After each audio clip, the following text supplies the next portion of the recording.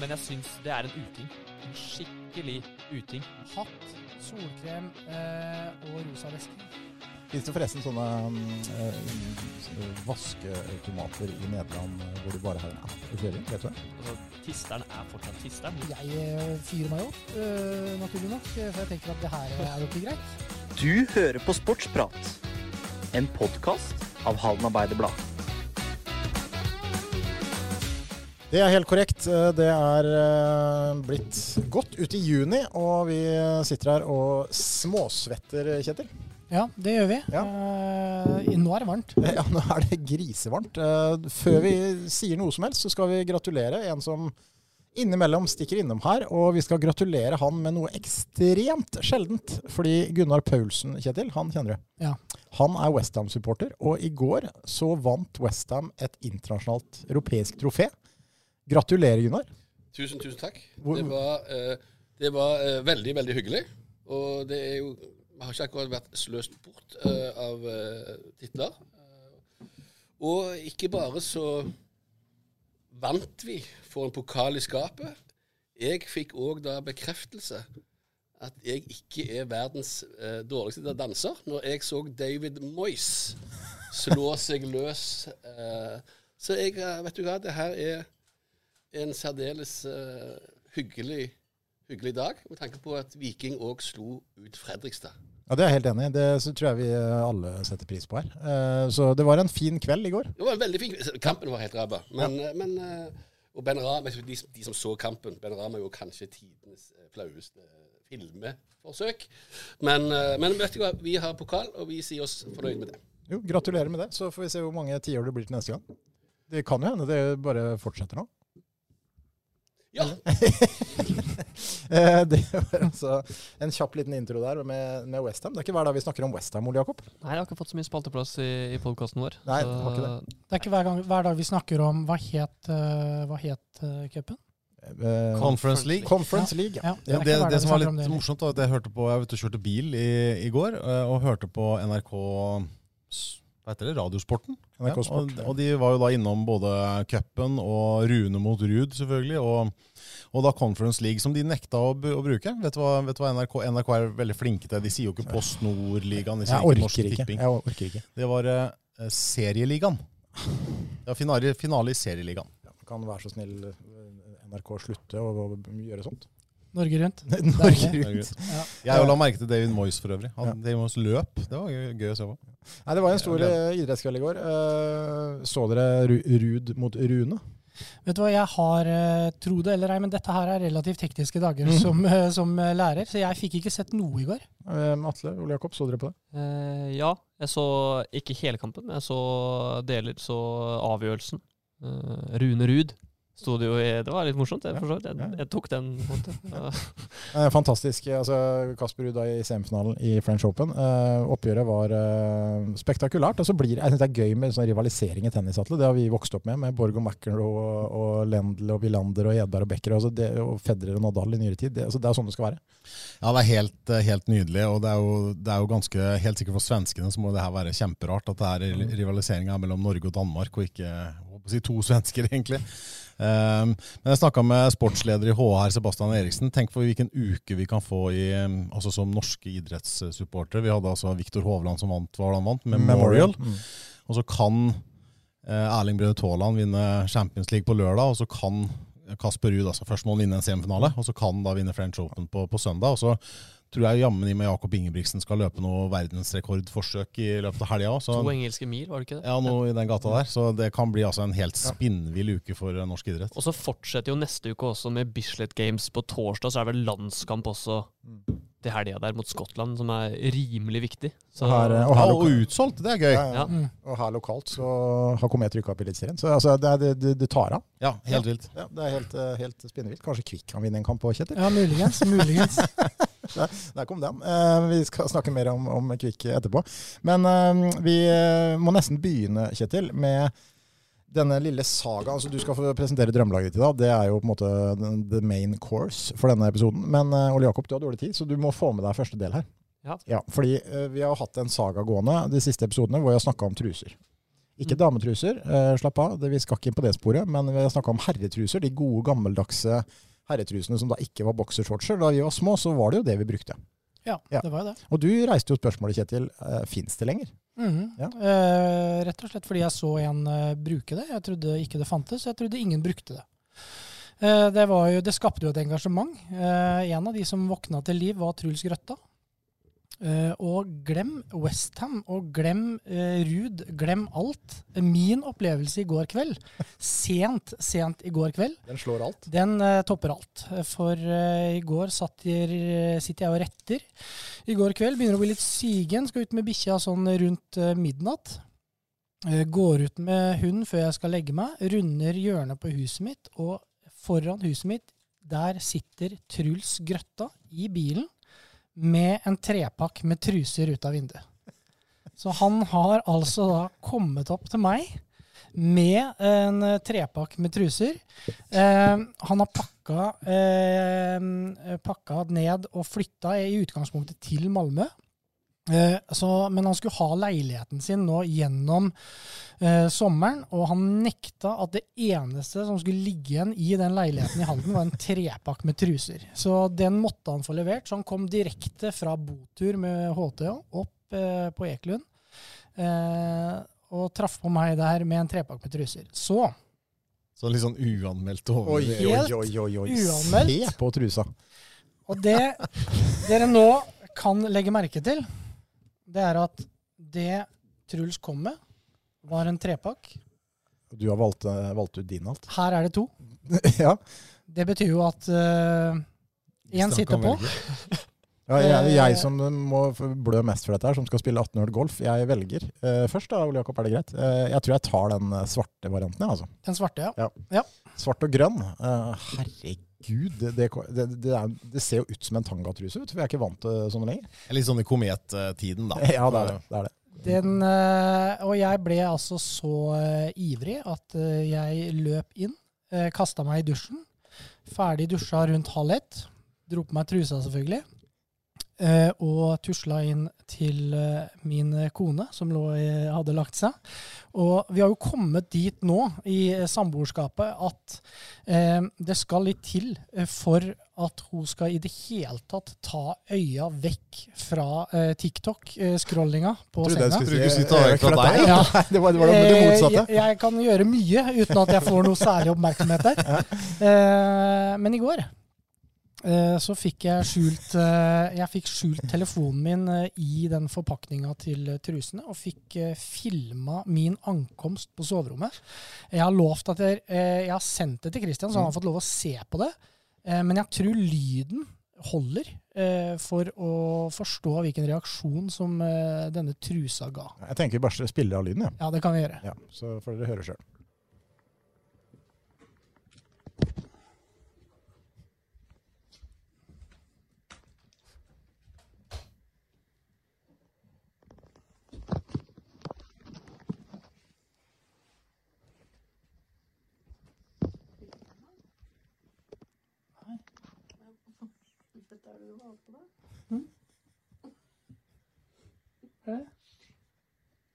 Hva er det som skjer?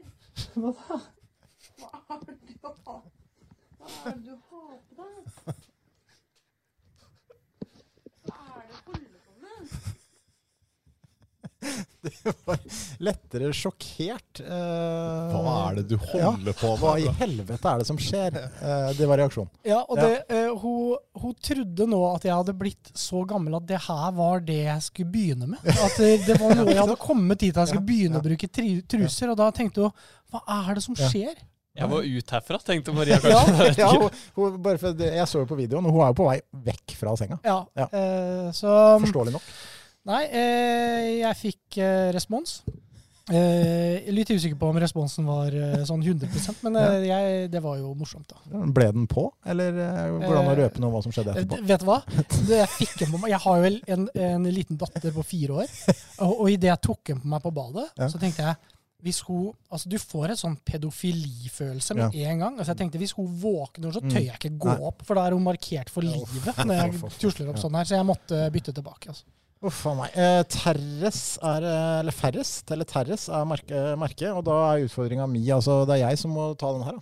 Jeg skal spille 18-0 golf inn, og den temperaturen som i Tonatle, jeg vet ikke om du misunner meg den. Nei, det gjør jeg ikke, men jeg tror det går bra hvis du litt flink med innersida av låra. Altså jeg så gammel at jeg kom liksom i en sånn overgangsperiode, ikke bare med vinyl til CD, men også fra truser til silkeboksere. Jeg elsket silkeboksere en gang i tida, nå gjør jeg ikke det. Men ikke kan spille fotball med silkeboksere, så jeg kjøpte på en måte sånn truser som jeg spilte fotball i.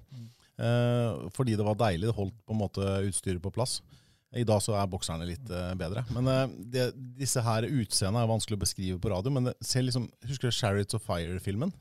Det ser liksom ut som vi tilbake på liksom nesten 100 år i utseendet. Ja, vi tilbake i tidlig 1900-tall. Så det jo i tillegg til at det truser, så de jo ikke liksom veldig pene heller, kanskje. Nei, jeg kan si at modellen på boksen så betydelig bedre ut enn det jeg gjorde i det der. Det kan Maria skrive på meg igjen. Ja. Vi får si takk til Truls da. Ja, vet du hva?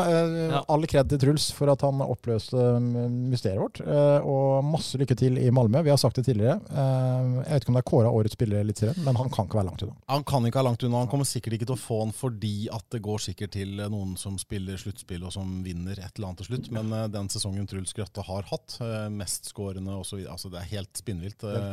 Utgangspunktet da, ved å spille på et såpass mye svakere lag enn de som nå spiller sluttspill, det kan ikke ha langt unna. Det kanskje tidenes beste spiller sesongen han spiller i HTH. Ja, det egentlig bare Karlsen første elitsesong som kan måle seg. Ja, kanskje en keeper da. Ja, det har vært noen bekkesesonger og noen Obling-sesonger der, men hvis du tar utespillere så det bare Rasmus Karlsen. Også Youri Djorkaeff, Gabriel Setterblom, en liten blomst til han, en fast lytter og en tidligere gjest her i programmet, har gått til Kolstad for lengst, og dominerte da Kolstad avgjorde sluttspilldrama mot Elverum. 10 mål og knallgod i finalen i Terningen Arena i går. Det moro. Det veldig moro. Og det gøy at han har måtte bitt seg fast, eller uansett hvor hardt Kolstad satsa, så har Gabriel beholdt plassen sin og levert, så det bra. Jeg ser for meg at han også kan være en type som kanskje går med truse. Jeg vet ikke. Men Gabriel, jeg hadde ikke blitt overrasket. Du får motbevise oss, Gabriel. Jeg skal på sånn Klubb Tropicana-fest i helgen, så det passer egentlig veldig bra, kanskje. Der ble det truse, faktisk. Herregud. Ja, da vil vi få tilsendt et bilde. Ja, de som kjenner meg, de vet at det misliker jeg så sterkt som temafester. Og det også attpåtil lørdag kveld, bare sånn for å gni litt ekstra inn. Men når du først skal på sånn temafest og liksom har gitt etter, da det bare å ta den helt ut. Yes, og derfor den trusa perfekt. Veldig bra. Du skal av gårde, Youri Djorkaeff. Takk for at du var med, og så gleder vi oss til drømmelaget ditt neste gang. Ja, det blir fint. Det lang dag på jobb, så det passer fint med en truse sånn i hånda. Så. Du får ta på deg den og presentere neste visning, så se hva salgssummen blir. Det kanskje blir noen sånn lykketruse eller et eller annet sånt. Det kan være. Da må du bruke den kontinuerlig. Nei, det bra. Ha det god. Yes, det var Youri Djorkaeff og trusesagaen. Vi hopper til drømmelaget, og så skal vi ta litt lokal idrett etterpå. Jeg har presentert mitt drømmelag, Atle har presentert sitt, og nå Atle det Kjetil sin tur, og vi jo litt spent da. Altså, Kjetil jo ikke så mye yngre enn oss. Nei, men allikevel såpass mye yngre at vi nesten liksom i en sånn brytningsperiode. Han har jo sagt at alle spillerne som vi har hatt med, husker jo han på slutten av karrieren på en måte, altså John Barnes med silkehansker i stedet for John Barnes som dribleren og så videre. Så det skal bli spennende. Det handler jo litt om hvis han har fra sen tid eller tidlig tid også da, hvor nærme han havner oss, for det kan jo bli nærme, og det kan bli 20 år unna, så og så får vi se hvor mye han preget av sine klubbsympatier da. Vi prøvde jo å legge det litt bort for oss, det ble noen Liverpool-spillere med, men vi får se. Det blir spennende. Gøy hvis han har tatt hele første Guardiola-laget til Barcelona. Ja, altså det han kunne jo gjort det. Absolutt, det er et godt drømmelag det. Men Kjetil, hva det du har gått for i forhold til formasjon og liksom opplegg her? Jeg har gått for, altså når jeg vokste opp så var det navn, og jeg var tidlig fascinert av typer. Så det betyr at det en mix av det jeg ble fascinert av fotballnavn, og i tillegg når de da var gode spillere. Jeg har landet på den samme formasjonen som dere, med 3-4-3. Ikke overraskende den her også ganske offensiv. Så den første keeperen, hvis vi begynner med keeper, den første som på en måte fanget oppmerksomheten til meg og mine kompiser, det var kun basert på navn, og det var russeren Dasajev. Rinat Dasajev. Han var, for det første, når vi ble klar over hva han het, så var det bare fascinerende at han hadde det navnet han hadde. Så begynner man jo å følge med, og innser at han var en fantastisk god keeper. Og sammen med, det var egentlig han eller Walter Senga for meg. Og det handlet jo både om navn og ferdighet. Ikke Joel Batz, du hadde ikke han med sammen, nei. Men, han var i samme tida. Riktig. Ja. Men Dasajev, det var tidlig. Da er vi tidlig 90-talls, altså 86-90. Ja, Dasajev var vel kanskje verdens beste keeper i VM 1986-tida rundt her, Atle, var det ikke? Ja, det var nok, det var kult navn å hente fram igjen. Altså, jeg hadde noen diskusjoner med min far på den tida der. Altså, Maradona ville aldri bli like god som Pelé for han. Og Dasajev var veldig god, men han ville aldri bli like god som Lev Yashin, som var da Sovjets liksom, gamle, erkegode keeper. Så, ja, men vi husker han jo som knallgod. Og sånn tryggheten selv-keeper, var han ikke det? Jo, altså, han var russer. Det var gamle Sovjet. Det var ikke noe tull. Det var typisk god på strek. Det var noe litt sånn uovervinnelig over sovjetiske idrettsutøvere. Ja. Fordi de vant alt. Altså, hockeyspillerne var jo bare helt overlegne, og også fotballspillerne. Selv om aldri fotballaget ble like bra, så var det et eller annet som var litt sånn umotståelig. Ja. Hvilke mesterskap var det han spilte i? Spilte vel på i både 82, 86 og 90, eller? Ja. Jeg tror det, eller de var jo ikke jo, de var jo 82, 86, men var det med 90? Nei, det var den vel ikke, men den var jo da i finalen i 88, selvfølgelig. Så han spilte jo både EM og VM. Var det han som slapp inn en volleyen fra Van Basten? Det var det vel brått, ja. Så det var ikke hans, det var ikke noe tabbe det. Nei, det er ingen keepertabbe. Nei, fantastisk valg, og litt urussisk navn, litt sånn kult russisk navn. Ja. Så Dasajev har fått keeperplassen hos meg. En treer bak. Jeg kommer ikke unna Piol.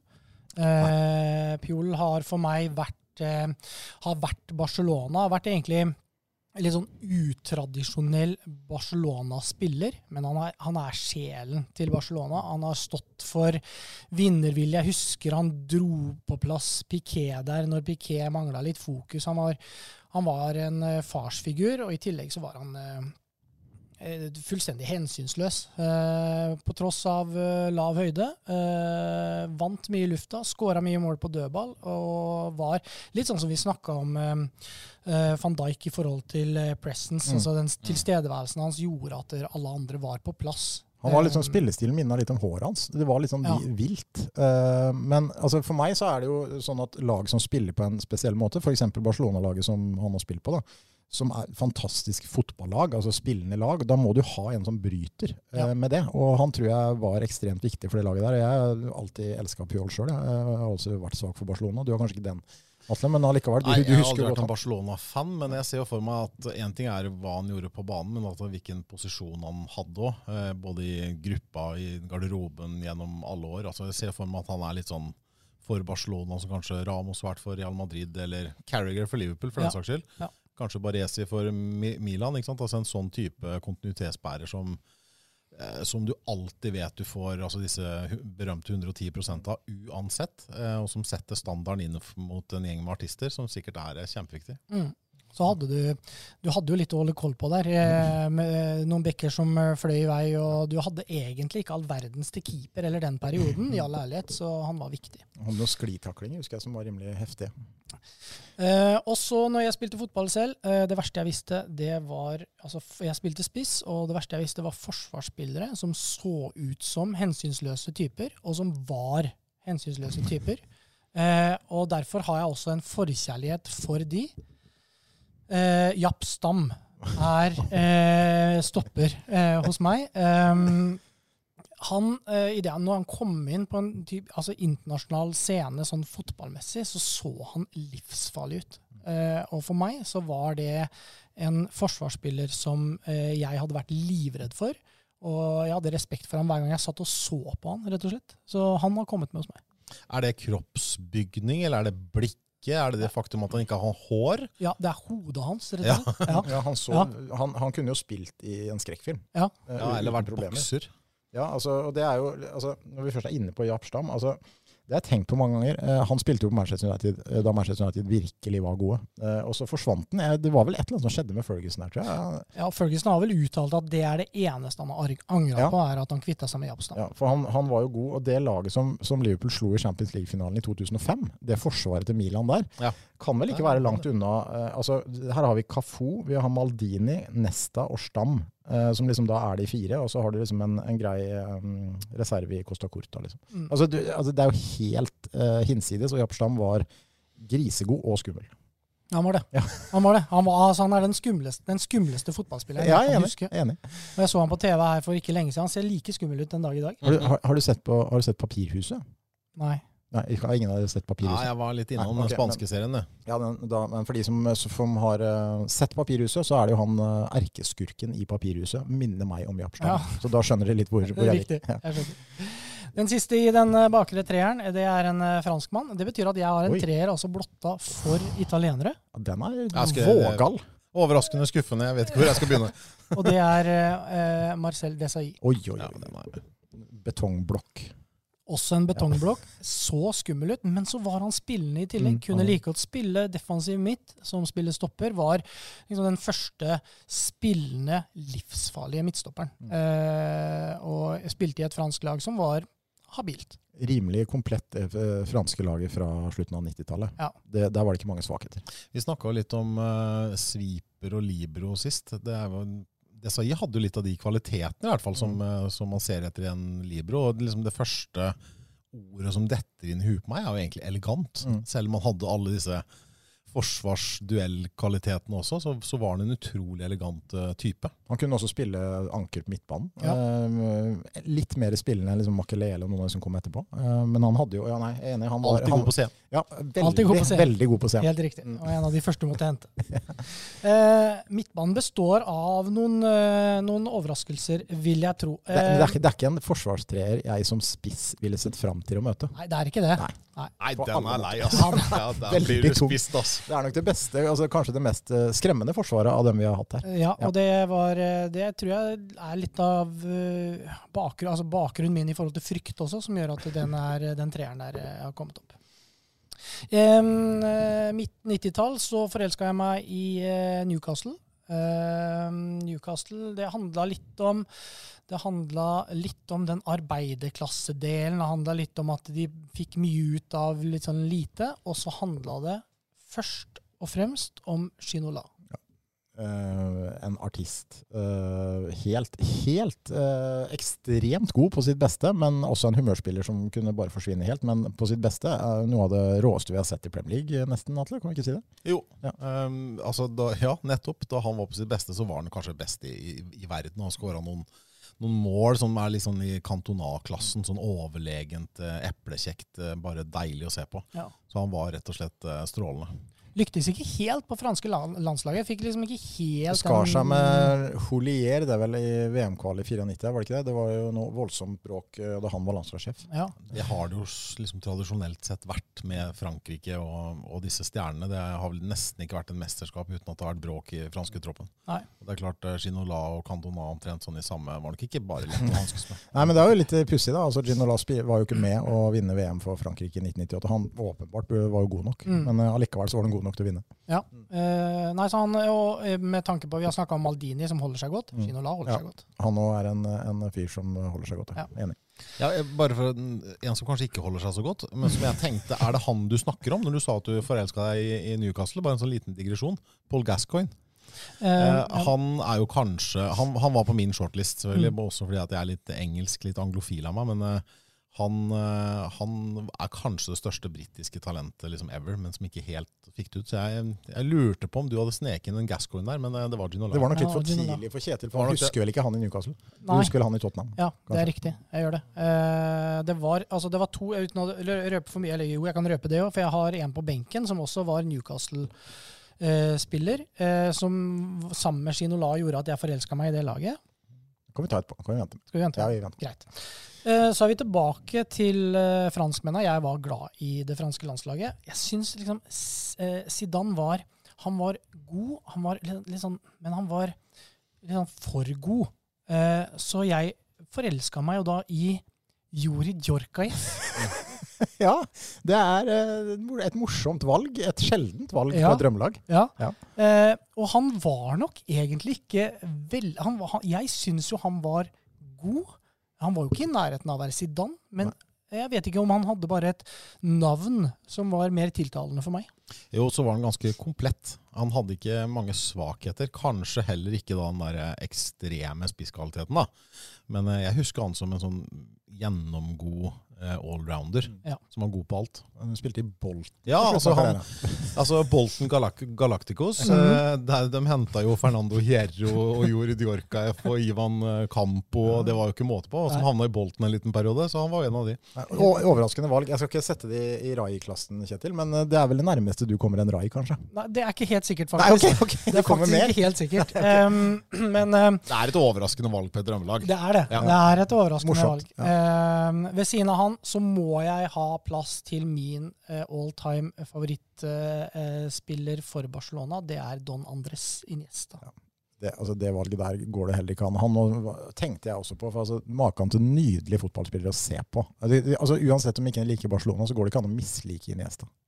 Nei, og det er litt sånn, vi snakket litt om med mitt lag sist, at liksom, hvis du skal gå på etter ren kvalitet, da, så skal selvfølgelig ikke Robbie Fowler være på et drømmelag, og hvis du skal gå etter bare kvalitet, så jeg hadde jo ikke med verken Messi eller Ronaldo, eller jeg skrev jo opp først de aller beste, og der var Iniesta en av de som kommer aller først, ikke sant? Men på mitt drømmelag er det jo ikke andre grunner, men han er jo en av tidenes beste midtbanespillere, og bare sånn helt nydelig å se på. Ja, hvis du ser på highlights-videoer av Iniesta på YouTube, der snakker du mye spektakulært. Ja, han gjorde aldri noe ut av seg. Han bare gled rundt som det naturligste ting med tofotsdriblinger, la seg aldri ned, satt i gang. Han bare regisserte hele rytmen. Og så hadde du Savi og temposetter også? Ja. Savi og Busquets ved siden av seg, så det var mange som dirigerte der. De hadde mange dirigenter. Ja, de hadde det. Så han avgjorde en VM-finale. Ja, nettopp. Så at han gjorde litt ut av seg sånn sett også. Han står igjen med gullskrift tross alt som har avgjort en VM-finale. Selv om han er katalaner, så er han populær i Spania, og det er ikke mange som er. Nei, det er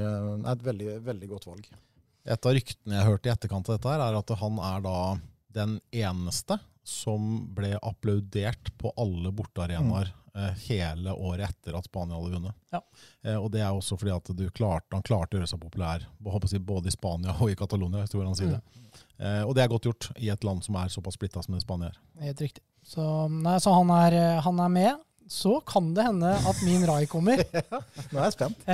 For i skyggen av en del av de store argentinske spillerne, så løp det en fyr jeg forelsket meg i, med langt blaffrende hår, og det er Claudio Caniggia.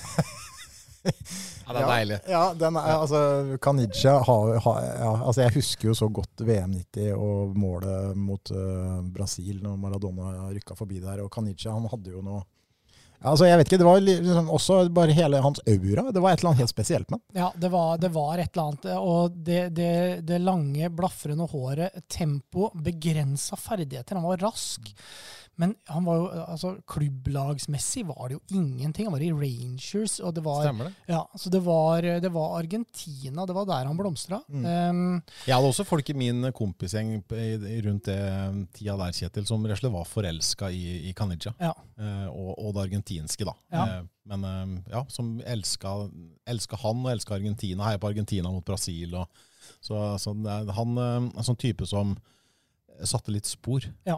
Kanskje hakket litt, jeg vil jo sette et lite hakk over Rai da, fordi at han var jo faktisk veldig god i et VM, og gjorde seg veldig bemerket i 90-VM. Ja. Så sånn sett, de gjorde jo aldri Rai. Han var bare god i prøve-VM. Så det er jo litt forskjell, men morsomt valg. Herlig fyr. Så Caniggia og Ginola på hver sin kant, det blir litt blaffring. Ja, dette er enda mer offensivt enn mitt. Vi snakket om den stakkars forsvarstreneren til Atle. Den forsvarstreneren din trenger å være brutal. Ja, Piol får litt av henge fingrene. Han får litt å jobbe med. Djorkaeff og Iniesta, Ginola og Caniggia. Der er det ikke mye defensive fibre. Nei, det blir ikke mye returjobb der. Så er det den treeren på topp. Jeg må ha med Ronaldinho. For meg Ronaldinho begynnelsen på festen for litt sånn artisteriet. Måten han leka fotball på, hvordan han bare smilte, koste seg, uavhengig av hvilken setting det var.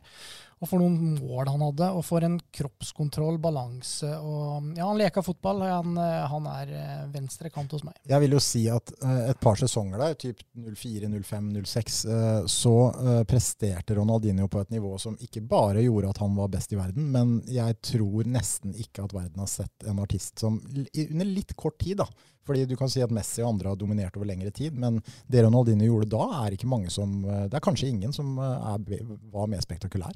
Nei, også så helt sånn uanstrengt virket som, fordi at han alltid smilte, og fordi at det liksom, føttene var så kvikke og lette. Så skal han vel ha mye av skryten og æren for Messis tidlige liksom, framgang og inntreden i Barcelona, skal han ikke det? Jo, han skal jo det. Han tok seg jo av Messi, og samtidig så ble Messi på mange måter Ronaldinhos død i Barcelona likevel, for det var ikke plass til 2 artister der, og de skulle dyrke Messi og kvitta seg med Ronaldinho for meg alt for tidlig. Men, det noen herlige klipp når de 2 Messi kommer inn og de leker seg litt. Ja. Og han var også en av de som har fått applaus på Santiago Bernabeu. Jeg husker det ene målet han skåret mot Real, og bare publikum bare sitter og klapper. Skåret 3 der borte, vant 5-0, eller om det var 5-1, og da klappet de han av. Det var helt vanvittig, og det var jo helt ekstreme mål.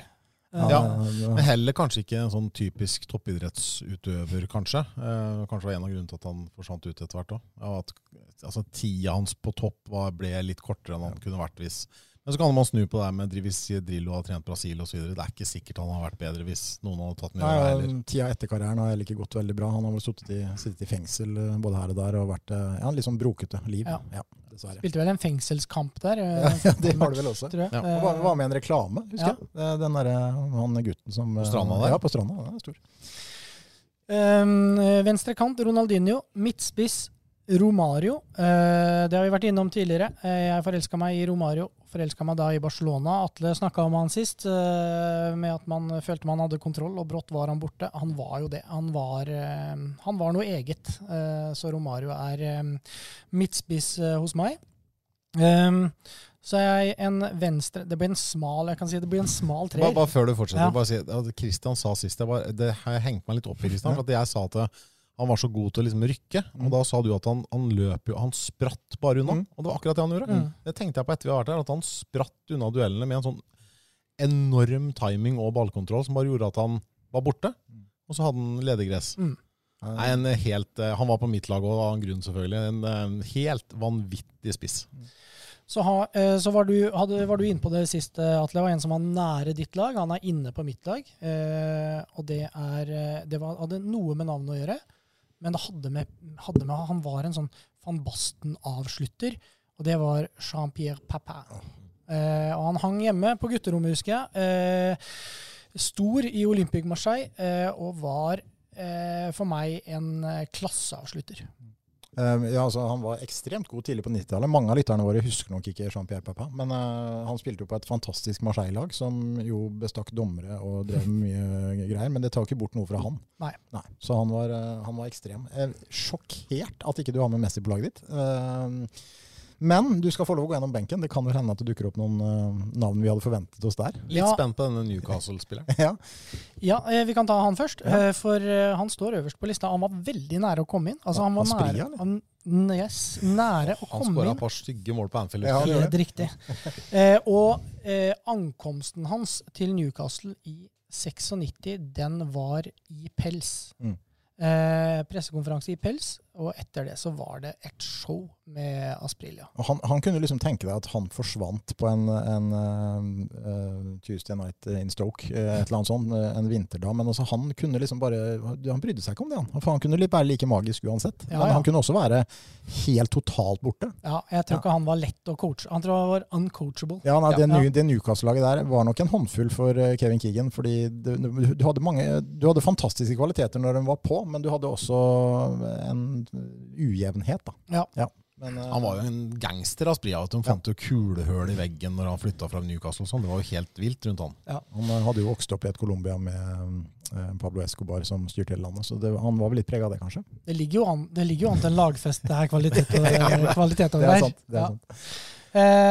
Jeg har også fenomenet Ronaldo på benken. Messi også på benken. Altså, jeg vet ikke hva det er med de to, men jeg føler bare at de var ikke fotballspillere på den måten som de andre var fotballspillere. Så Messi så kommer han litt sent inn, altså følelsesmessig, så var jeg knyttet mer til de andre tidligere.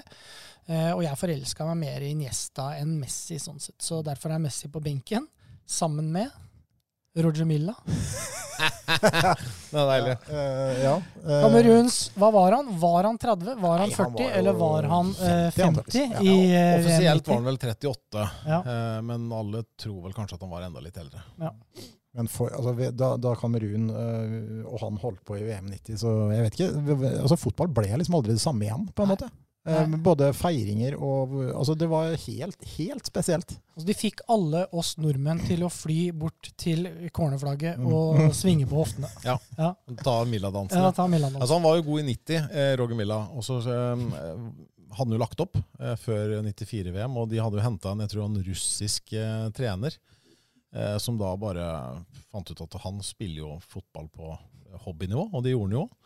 Men så gjorde Kamerun da så elendig i det afrikanske mesterskapet at presidenten, det var vel Paul Biya som har vært i alle år i Kamerun, bare bestemte jo at Milla skal være med han, og skulle han russeren eller kanskje ukraineren eller hvor han nå var fra beholde jobben, så måtte han ha med Milla. En alder av 42, ja. Offisielt. Roger Miller, som han egentlig sto på TV. Ja, det er riktig. Ja. Og tok han med til 94-VM, og det var jo en suksess det. Ja, det var det. Der også. Så jeg er spent på hvem han har satt inn først. Milla, Messi eller Ronaldo. Ja. Jeg har en til på benken, som er første gang det har vært litt har du ingen keeperreserve? Nei, trenger ikke det. Aldri skadet. Sovjet løser det. Ja. Akkurat litt som Italia løser det for meg. Helt riktig. Det var ikke plass til en keeperreserve, trengte ikke en keeperreserve. Men når Jørgen fikk Gattuso som trener, da var jeg ganske misunnelig faktisk. For den siste som har fått plass hos meg, det er Gattuso. Han var noe helt eget. Altså, for meg var det sånn, du hadde Roy Keane og Vieira, altså du hadde alle sider her, men Gattuso han var bare, det bare lyste hat, innsats og trøkk av han. Han var en helt annerledes fotballspiller enn alle de andre jeg likte, men han elsket jeg. Jeg tror den forsvarstreneren der ikke hadde hatt noe mot et bytte på midtbanen. Nei. Gattuso litt bak dem der. Djorkaeff ut tidlig. Ja.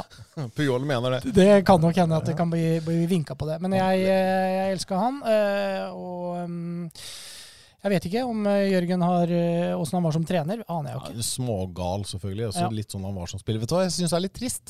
Altså, Gattuso, Jørgen var jo på juniorlaget til Milan i sånn 17-18 sesongen. Jeg fikk inntrykk av at hans posisjon i AC Milan er liksom sånn Steven Gerrard i Liverpool, som alle de store Totti i Roma og så videre. Og når jeg nå ser at Gattuso er inne som manager, og så får du sparken. Og så Maldini er inne som sportssjef, og så får du sparken. Altså, jeg synes det er så trist at liksom de som har vært sånn superhelter da, og ikoner i klubber som spiller skal gå inn og prøve å hjelpe klubben de elsker, og så ender det sånn. Lampard i Chelsea. Liksom. Ja, det er kjempetrist med Lampard i Chelsea også, og det er nesten sånn at jeg håper, altså jeg heier ikke på Barcelona, men det står en på siden der også, som man på en måte unner at ikke skal få nå ser du det ganske bra ut da, men at ikke det skal gå skeis liksom, for at jeg synes det er så trist å se når det tar den vendingen. Altså hvis du velger, altså når Torres gikk fra Liverpool til Chelsea, så er det et valg du tar selv.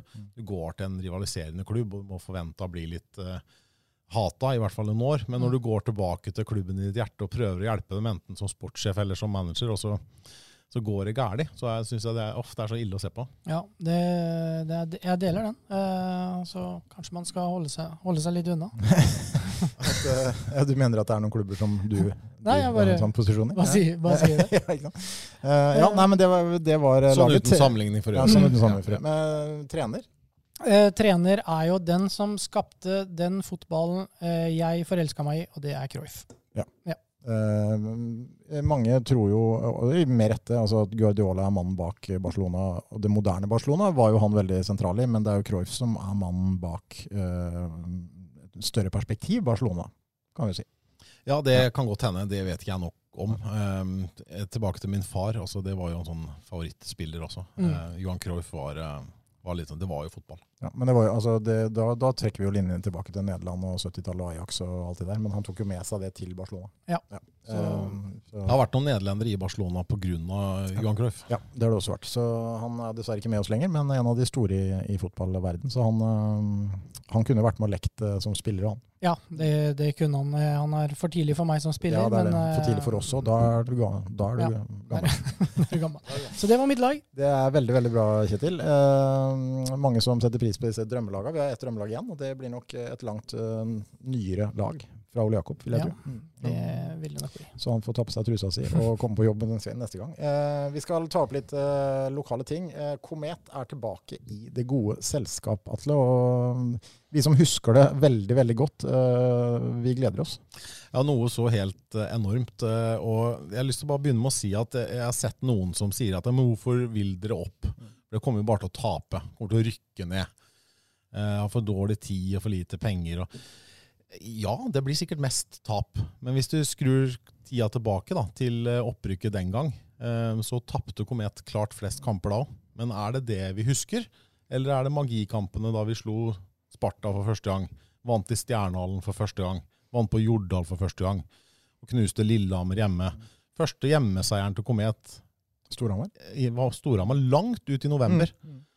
Det det vi husker, og sånn kommer det til å bli nå. Det kommer til å bli 1-9 mot Oilers, kanskje.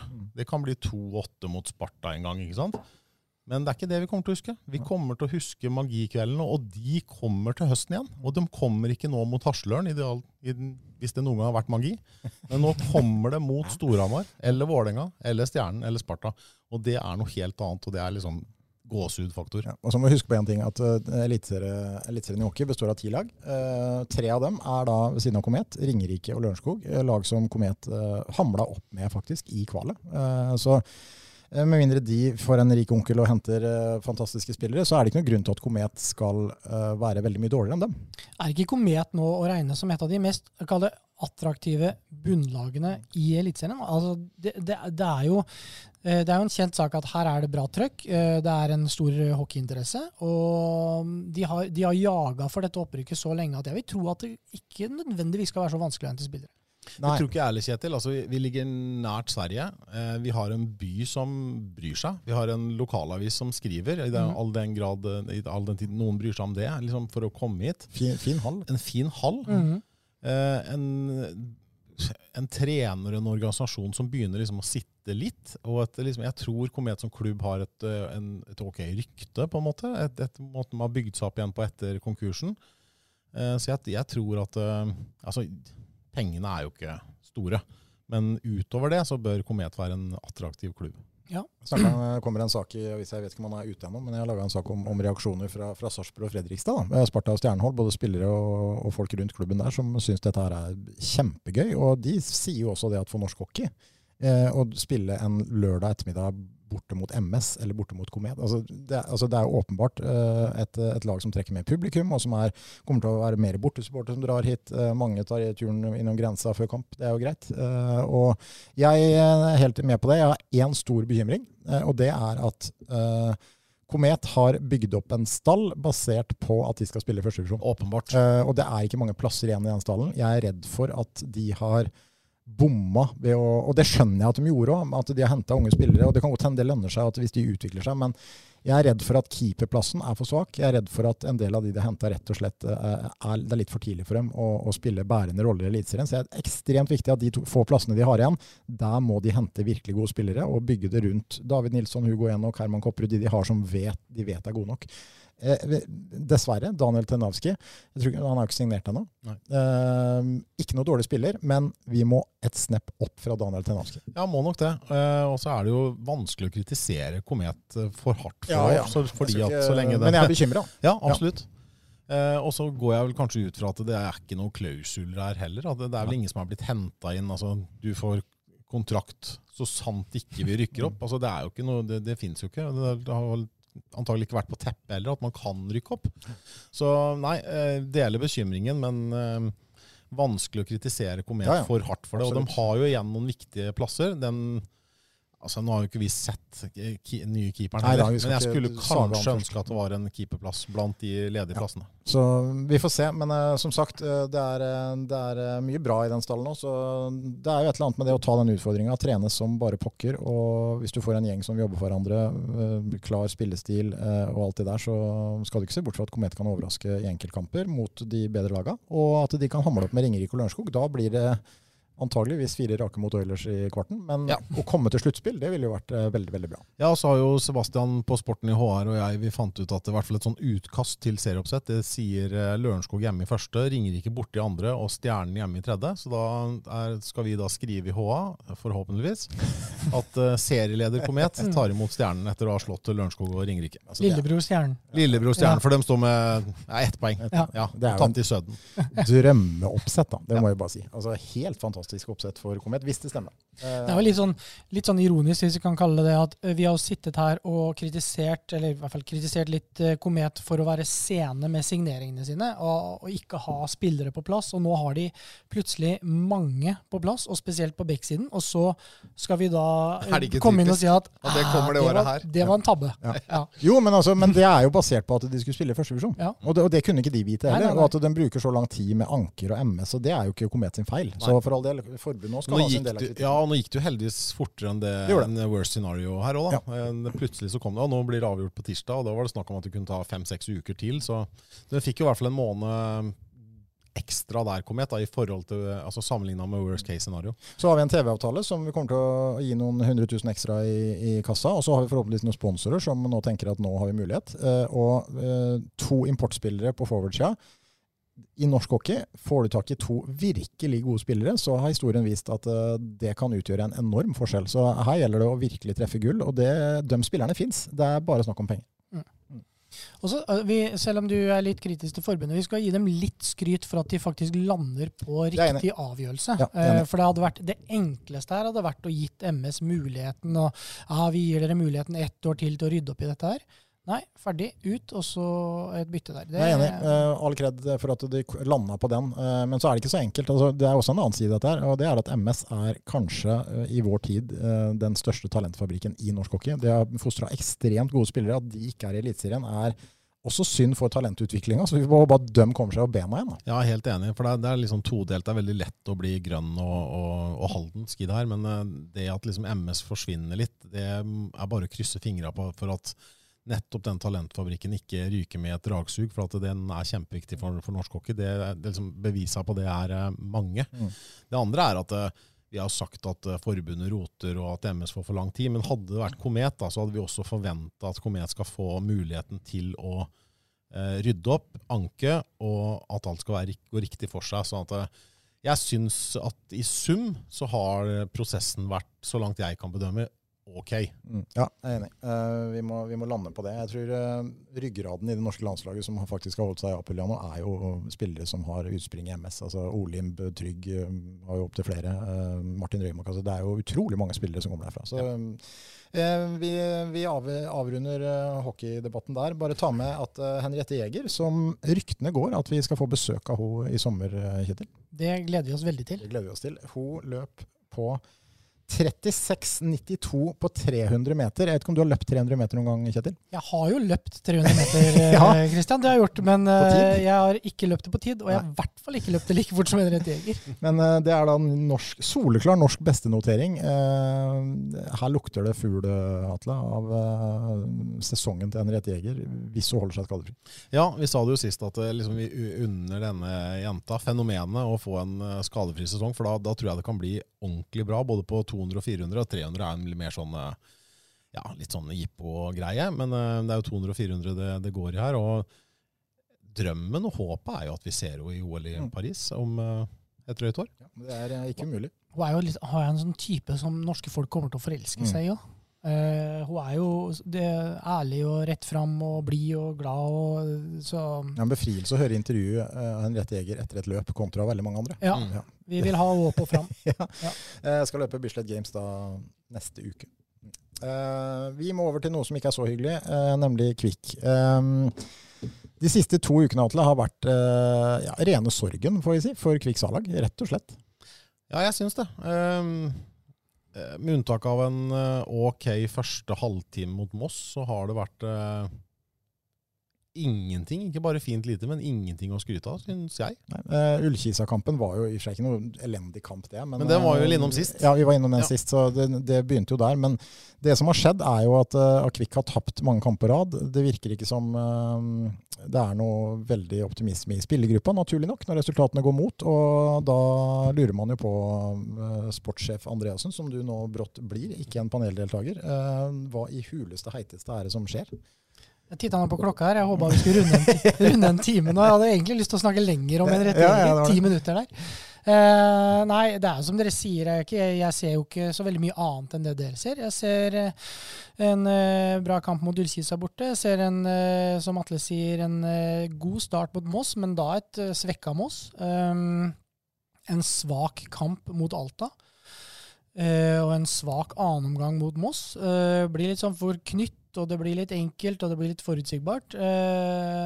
Så vi må finne tilbake til spillegleden, vi må finne tilbake til roen med ballen, og det som litt oppsiktsvekkende at vi har vært bedre borte på kunstgress enn hjemme på gress. Det uvanlig til å være Kvikk. Det det. Men altså, finne tilbake til spillegleden, pasningsspillet, tryggheten, altså, jeg tenker bare på litt sånn det man ser da, så det jo hva det Arne Erlandsen egentlig prøver på i forhold til det? Det kanskje en litt sånn mismatch her?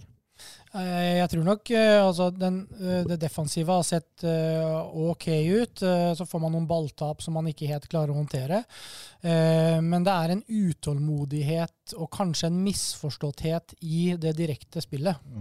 Tidvis mot Alta så blir det veldig forutsigbart og veldig direkte og veldig enkelt å forsvare seg mot. Altså, jeg tror på, altså vi har mye tempo i frontleddet vårt, og den gjennombruddskraften, den skal vi få brukt, men vi må være mer tålmodige før man slår denne gjennombruddspasningen, eller være såpass direkte som vi Hvor mye skal vi sette på kontoen, Atle, for at en så solid skikkelse og på en måte kontinuitetsbærer som Ole Strømsborg ute da? Altså Tarik Mrakovic skal ikke ta han, for han en ung gutt som viser gode ferdigheter men det klart det tar tid å spille inn et forsvar og for Dardan å få en makker som man kan stole på. Altså, det var jo veldig uheldig den skaden.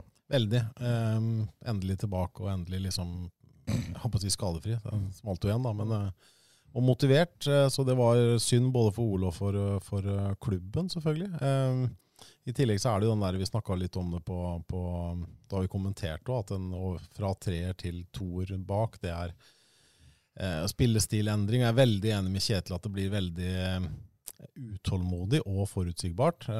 Selv en vanvittig god ballspiller som Mathias Engebretsen slår tidlig langt. Og det gjør man kanskje fordi at man ser at da det litt bakrom. Og det første halvtime mot Moss så skapte man jo litt på å slå på Øystein, som skapte litt par halvsjanser der, men ellers så blir det lett å plukke ned. Man slår på første bevegelsen nesten hver gang. Det blir store avstander, for du klarer ikke å trykke etter når du får et balltap litt inn på egen halvdel, og så slår langt med en gang. Det sier seg selv at avstandene blir store. Selv om du har en spiss som klarer å holde i ballen, så blir avstanden for store. Og ettertrykket deretter for dårlig. Så det ser strukturløst og planløst ut uten ball foreløpig. Men så synes jeg at både sånn hvordan man ligger og i pressspillet og det defensive, liksom en forsøk på å skape en trygghet og struktur der ser jeg at det ok, selv om det bekymringsverdig måten de har sluppet inn et par mål på, den bortekampen mot Ullkisa. 0-0 borte mot opprykksfavoritten og slippe inn det målet på slutten. Fryktelig unødvendig, føles det som. Samme som 1-0-målet mot Moss. Og det går nok litt på spillestil det også, fordi at man ligger feil til enhver tid da.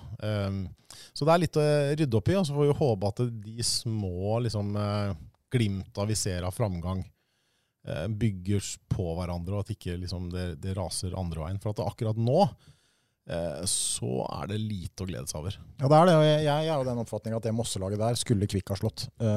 Punktum finale. Ja, altså, det var nesten Moss 2. Ja, det var det, og jeg er imponert over måten Moss framstod på og alt sånt, men det laget bør Kvikk slå, og jeg mener også at Kvikk bør slå det Alta-laget, som ikke var all verden, selv om alle til dem, og broren til Adrian og Eskil var med blant annet. Men altså, kjenner du dere i Kvikk nå litt sånn på presset? Dere kanskje var glad dere ikke i Fredrikstad og Kjetil, fordi det presset eksternt fra ikke så stort i Halden, altså folk forventer ikke så mye, men dere jo ikke fornøyd med sånn situasjonen her nå? Nei, og vi hadde en liten runde i går hvor vi satt oss ned og pratet litt noe i administrasjon og rundt sport, og diskutere litt formasjoner i forhold til hvor det vi har fremstått mest solid, hva det som nøkkelen her. Vi ser at vi kanskje at balltapet med sentralt på midten som vi får både mot Ullkisa og mot Moss som gir scoring, det kanskje noe vi unngår hvis vi spiller med en treer kontra en toer. At vi har bekker som står litt bredt, og som har mulighet til å stå bredere når vi spiller med en treer. Da. Så vi gjør noen sånne diskusjoner hele tiden, og ser om vi kan lande på noe som skaper en trygghet og kontinuitet der. Men det som egentlig bekymrer meg mest, det ikke altså akkurat i det spillestilmessige, altså det måten laget fremstår på når det går mot. Fordi en ting Arne Erlandsen, Harry Syklo var jo ute på nettsida og skrev ganske kraftig kost etter Alta-kampen, og kritiserte til og med sin egen trener. Men det var jo ting vi fanget opp også. Altså det liksom en negativitet, det kroppsspråk, det rett og slett mange tegn på en spillergruppe og en trener som rett og slett, altså det ser ikke ut som det funker. Nei, det gjør ikke det, og så det lett å... jeg ser ikke treninger, men vi ser jo kampene, enten på TV eller på stadion, og det noen ting, den veldig tro på de 11, 12, 13, det virker som det fryktelig lang vei inn, bare hvis du sitter på benken, og hvis du blir utlatt fra troppen, så vel veien evig lang.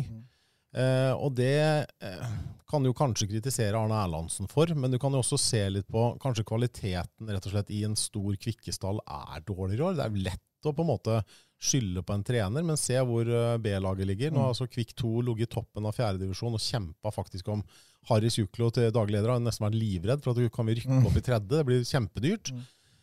Og det laget ser ut til å gå raka veien ned, i hvert fall sånn det ser ut som nå. Ligger sist i 4. divisjon, og det gjør jo at bredden jo dårligere. Åpenbart den dårligere. Altså når du snur deg til benken, så må du føle innimellom som trener at du har noen game changer der, og det håper jeg jo at han føler. Men det jo sjelden at han bytter i hvert fall.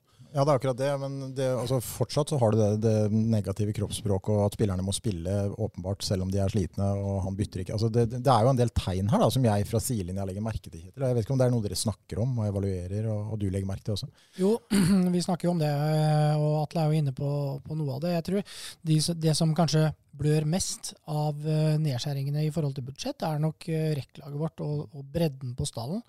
Og så ser vi jo da at det å kanskje være ung spiller, ung urutinert, ikke få muligheten, går nok mer utover selvtilliten dems enn det kanskje gjør for de som erfarne, som gjør at man kanskje sakker enda lenger bak. Så det en litt sånn skummel spiral der, som vi bevisste på selvfølgelig. Nå det en ny kamp til helga. Ja. Og det borte mot, nå må jeg ærlig om at jeg vet i hvert fall at det Junkeren og Brann 2 i hvert fall før, hvem det de har nå i helga igjen? Nå står det helt stille for meg. Jeg sjekket det i går, og så tenkte jeg at det skal jeg huske, og så har jeg glemt det. Men Kjetil kjapt inne og sjekker det. Jeg skal faktisk beklage selv, ja, for det her jo verre for meg. Nå har jeg vært så opptatt av truse og drømmelag. Bærum det på lørdag. Det jeg nærmest lengst unna. Bærum har 6 seire på rad. Virkelig kommet i gang. Satt ordentlig trøkk på HamKam i cupen i går, og fikk ekstraomganger. Kom de seg videre? Så ikke hvordan det gikk til slutt. Jeg tror HamKam vant, tror de ikke? Jo, de møtte Gjøvik-Lyn forresten, HamKam, så de gikk videre. Så det et par av lagene fra avdelingen til Kvikk som har gjort det bra i cupen. Gjøviklyn har gått videre, Stjørdalsblink har gått videre, slo Ullkisa. Og det er jo positivt for oss, egentlig, at Gjøviklyn også skal spille cup videre. Jeg vet at de heller ikke har den nødvendigvis største stallen, det har heller ikke Stjørdalsblink. Men det er tøffe kamper, da. Altså, borte mot Bærum, Sotra har gjort det bra, hjemme da mot dem neste uke, også borte mot Strømmen og Uranix Seferi, så det er ikke noe sånne enkle trepoengere som... Men her er det jo snakk om rett og slett å finne tilbake til... spillet og gleden og selvtilliten. Så får vi håpe at det snur mot et Bærum-lag som roterer mye i posisjonsspillet sitt og er litt tricky å møte. Så vi får være konsentrert og se om vi kan få med noe derfra. Kjapt gjennom de andre lokale lagene. Tisteren, de slo jo Østsida her for noen uker siden, og det var jo en stor gledelig fremgang, men etter det så har det gått litt i stå for dem igjen, Kjetil. Tisteren Østsida er jo litt det samme. Jeg så Østsida Kvik 2, og det Østsida-laget er jo også et lag som Kvik 2 skulle slått, og burde ha mulighet. Det er et tungt, litt sånn ubevegelig lag.